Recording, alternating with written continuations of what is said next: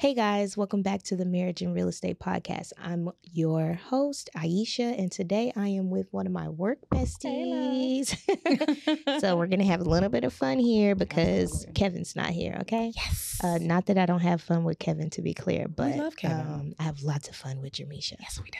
So today, I'd like to talk about working in real estate. And Oh, wow. the title of this episode, so somebody take notes, is The Real Work Wives of Real Estate. Yes, it's real. And we work too much. Yes, we do. We work a lot. And we're ready to be retired. Yes. We want to be retired. We want to be women of leisure. Women of leisure. Yes. You know what, though? We might not be women of leisure yet because we're so busy building empires. But I think that we can carve in a little bit of leisure every once in a while. Yeah, without feeling guilty.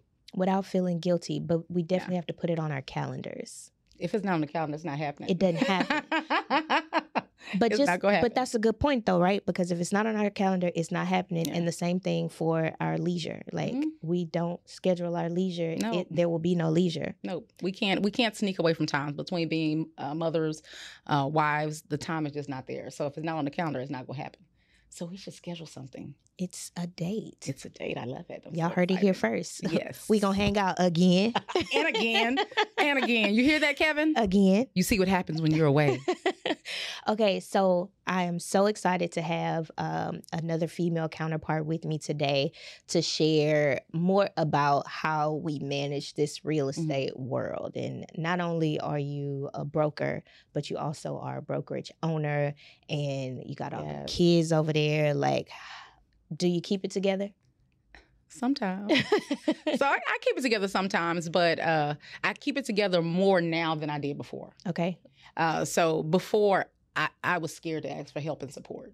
I really got, just to be honest, I got caught up in the Superwoman persona. And the Superwoman persona is damaging. Yeah. Damn it to hell. I don't know if I could say that on this podcast. You can. But no, I got caught into that one. So mentally it's toxic. Feeling like if you can do everything and if you can't, you're a failure. So I had to really just envision it. I can be Superwoman, but Superwoman is great at delegating. Is. So that's what it was more so. It was about, hey, I can take on this load, I can do things, but it might not be personally doing it, but it's me making sure that it gets done. What changed? What for you changed that turned that light bulb on? It was the same. So at work, being a brokerage owner, being a broker, entrepreneur, business, we develop systems and processes in our business every day. Yep. Every day. Like it's systems and processes. We have coaches that help us with systems and processes. But I was not creating these same systems and processes in my business. And it seems like, I'm not turning my family into a business. I'm not treating it like it's a business, but there is a level of organization that it helps to manage, when they say manage a household. Yeah. So in certain ways, you have to add and incorporate those systems, processes, delegations that go on in your business. Like nannies and Instacart. Yep. Those things are wonderful. Listen. Yes. I don't disagree with you. And I think because we know the inner workings of each other's lives, because she's my work bestie. Yes, I am. It's hard to, I haven't unlocked that yet. Haven't unlocked all of that. Now, the delegation part. That's you are queens of delegation. Who cooking this food? Who's cleaning this house? Who picking these kids up from school? It's not me. And I'm grateful for that. But it's also a necessity, right? Yeah. And you say you had the Superwoman syndrome. I, for a second, had an issue with how other people viewed how I delegated things that are in my life. But I also had to recognize that their lives don't look like mine, right? They're not as busy as mine. You don't work as much as I do. And you have a stopping point, and I have to make myself stop, which, again, I do have to make myself stop, but I do need those nuances I do need that help in my life to actually get these things done. Yeah, and it's okay to ask for help. I think from a cultural perspective, asking for help outside of our village was a challenge, even from our parents. The generation that our parents grew up in, they were just going to bring their kids. If they couldn't go to the event, their kids wouldn't go come. Yeah.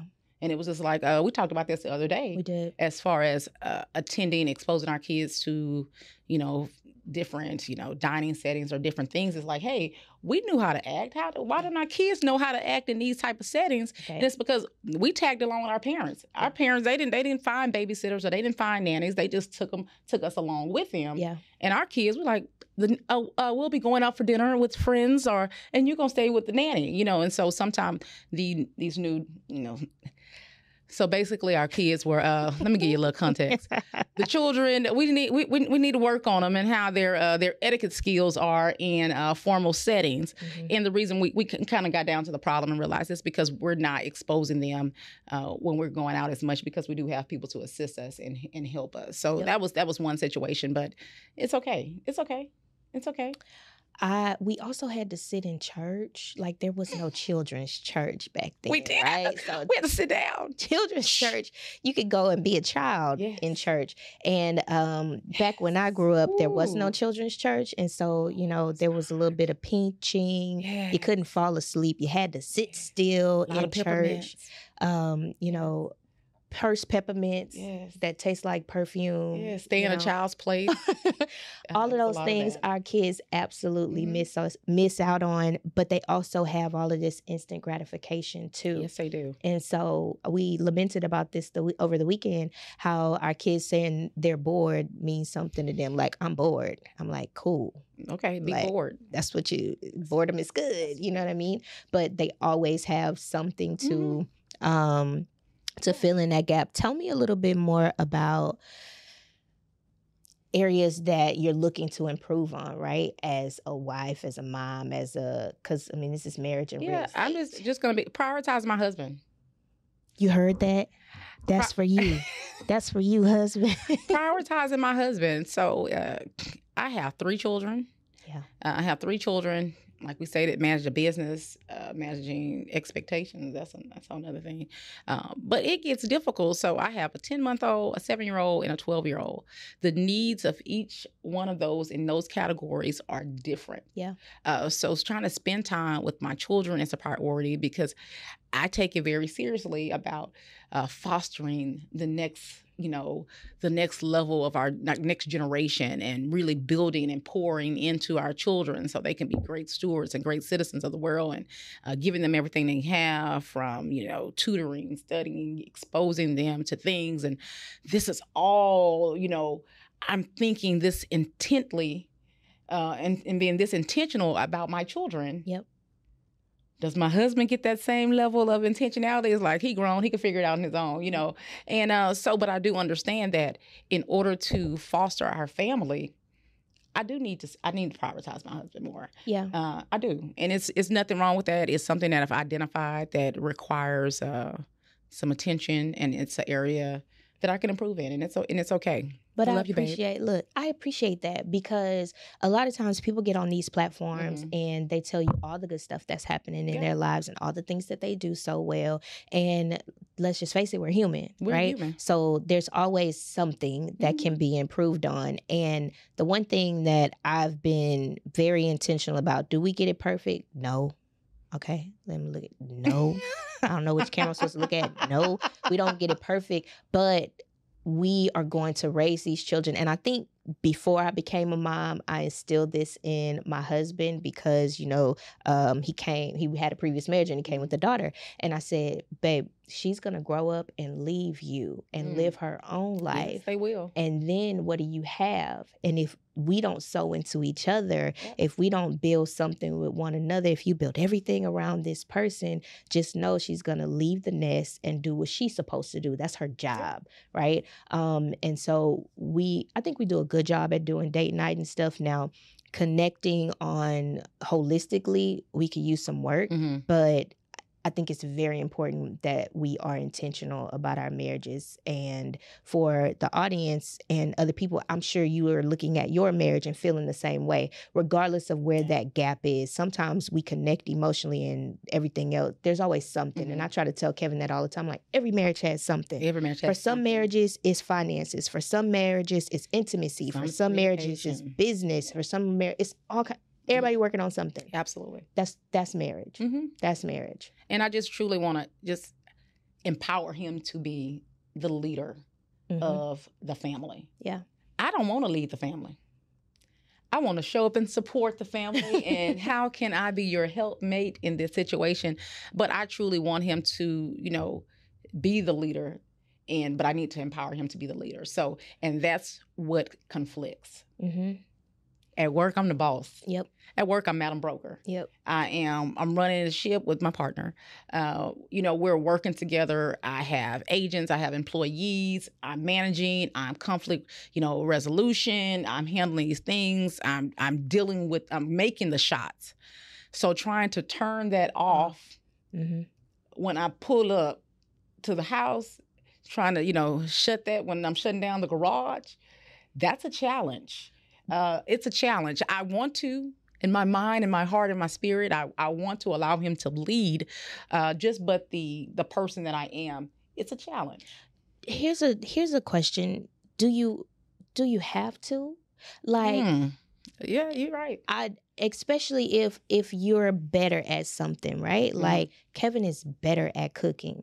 Traditionally, I should be the one that cooks for the family. Now, neither one of us cooks, but usually if there is food being prepared, Kevin is the preparer of food because he is good at doing food, at making food. So like, does that mean I need to learn how to cook? Let me be clear, I'm not. I do not believe in traditional gender roles, by the way. Okay, disclaimer. Good. Because I feel like the person who does something the best should do that, right? So if I'm the person who, it's like with money, for example. In my marriage, I'm the person who is the best manager of the money. And so I'm the steward of the money. This is what we'll do. This is what we'll do. We'll invest in this. And obviously there's input and conversation and dialogue, but ultimately we defer to me, to money situations. Now, in some marriages, it's like, this the man, and he did it. And to be clear, Kevin always made more money than I did, and I always managed the money because that's my strong suit. And I just feel like in marriages, if we can let go of the confines of what should be and work in what actually is, we would have so much less friction in our marriage. Now, both parties have to see it that way. Absolutely, for it to work, right? Yeah. When we went to marriage counseling prior to being married, the counselor, she said something remarkable, and we've been married 8 to 10 years. Many years. So she said something, but it stuck out to me to this day, and then she said, we were talking about the role of being submissive and the husband leading the household. But she said with that role of leading the household comes the responsibility to know when you need to allow your wife to lead in certain areas. Yeah. And that is the role of a leader, is to let go and say, hey, I'm bringing you on board this ship or into this operations organization because I identify, and we do this at work, right? We identify that, hey, I'm going to bring you on because you're way better at social media than I am. Yeah. I'm going to bring you on. I'm going to bring a CPA and accountant on because you way better at doing accounting. And so as the leader and leading that household, it's okay to say, you're great in this area. Yeah. I'm going to allow you to lead here. And that's kind of the role of empowering him to be a leader. It's also for him to have that clarity in our household to be able to say, you're better here. And the strength to say, hey, this isn't my strong suit. This is your strong suit. Yeah. Okay, so I want to put 2 pins in certain. One is how imperative therapy is to marriage. Okay, put a pin there. And then the other pin is the business of marriage. Because I feel like we gotten away from the business of marriage, and people like to judge the business of marriage. But baby, this is a business. It is a business. And we want it to be a sustainable business. Okay. We're trying to, at any rate. Okay, so let's start with therapy. Then we get to the business of marriage. So we have truly grown as a couple and as individuals when we both are in therapy. When we are not in therapy, I take my life experience against his life experience, and we go toe to toe. It's going down because I do it right. Not it's going down. And he does it right in his life experience, and I do it right in my life experience. And when those two things come together, you have a married couple. Yes. Okay. Period. That's just what marriage is. It's these two people leading two separate lives coming together, trying to lead a life together. You need a third party resolutionist You do. in there somewhere. Yeah. And it's okay. It's okay. It is necessary. Damn okay. It's It's okay. necessary. It's okay. That goes back to one of those cultural norms that we have It to fight is. through every day, being this generation that we are. And we have it accessible to us, right? Yes. Like, sure, your grandma and grandpa didn't need therapy, but also your grandpa got kids with 4 other women back there. You know what I mean? Or your grandmother didn't have the ability to walk away. Financial. And now we do. And so if we want this to work, we have to work it.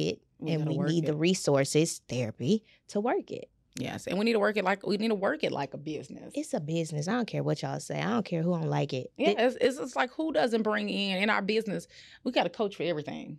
We got a marketing coach. We have a teams coach. We have a profitability coach.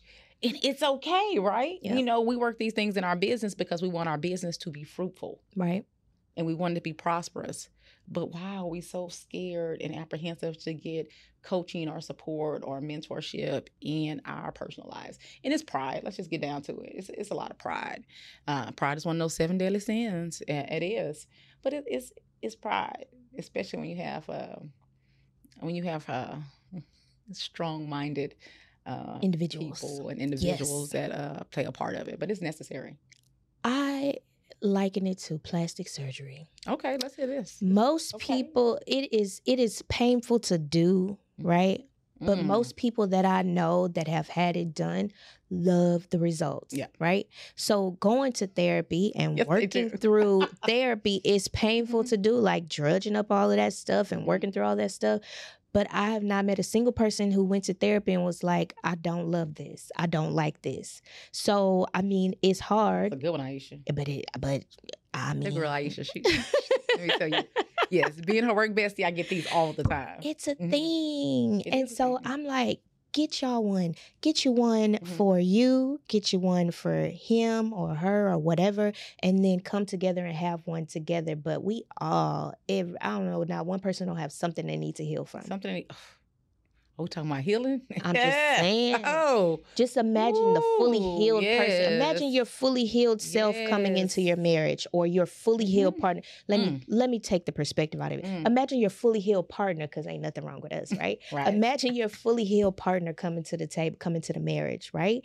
We both got something that we can work on. Like, it's just. Yeah. And what that does for a fully healed person, being able to give of their self, because you can't pour from an empty vessel. Yep. So being able to, going back to pinning the marriage is business. Yep. Is now that person, whatever party, whatever party it is, being able to pour that into the relationship, be able to give of their self and not constantly trying to work against what they have going on, to be able to foster a marriage that can grow together. Yep. Because we talk about this all the time. Being able to work with our spouses, being able to give to each other, being able to be vulnerable, and to work together. And every time that we've been able to be on the same page with our spouses, being able to work with our spouses, how much more fruitful our marriage and our business, life, and our business, our money, our legacy, all of those things. If you understand the benefit of a mastermind, right? A group of people coming together towards one goal, equal benefit, you have all of these. Marriage is the divine mastermind. Marriage is God's gift to people to unlock greatness in you, right? So like, if I'm moving, we say this on the podcast too, if it's easy to move a couch with 2 people instead of 1. You can buy a much bigger house. Let's talk real estate. You can buy a much bigger house with 2 incomes over 1, right? Raising children is much easier with 2 people versus 1. Can it be done? Yes. Can you move a couch by yourself? Absolutely. Sure. Can you buy a big house by yourself? Sure. Can you buy a bigger house by yourself? Can you buy a bigger house that's what I mean, with both of you? Absolutely, right? When both of you come together. And so if I'm looking back, okay, right? 40 years old. Kevin tired of me saying I'm 40, but I'm 40, okay? Fabulous. 40 years old. If I could do it all over again, Not that I would change anything because I respect the experience and how it got me to where I was. But if somebody said, here, go back and rewrite this part, I would have done it much different, much sooner. I would have had more of a business mind about the choices that I made and the people that I brought into my life to be a part of my life, right? Now, thank God I married right the first time. Yes. But it was a lot of bumps along the way to get here. Yeah, right? I mean, marriage is the ultimate business decision. It is. It's the ultimate business decision. And if we look at things with intention and purpose and outside, the love factor is great. That's what, binds that union together. But it's so much more if you can analyze and figure out how you can grow from a real estate portfolio perspective, from the additional incomes and earnings, the divide and conquer mindset. It's just so many opportunities that you can. And just talking about vacations and trips and leisure. Go back to, we started off being women of leisure. Women of leisure. Now and if all our bills are paid and we still have money saved and our kids have 529s and college is saved, then we still have money over to be women of leisure and spend time in the south of France and the French Riviera. And coming. Yes. Y'all coming. Mark this episode. Yes. We will be summering where will we be? The French Riviera. The French Riviera and Marrakesh, Morocco. Yeah. All these Marrakesh, wonderful yes.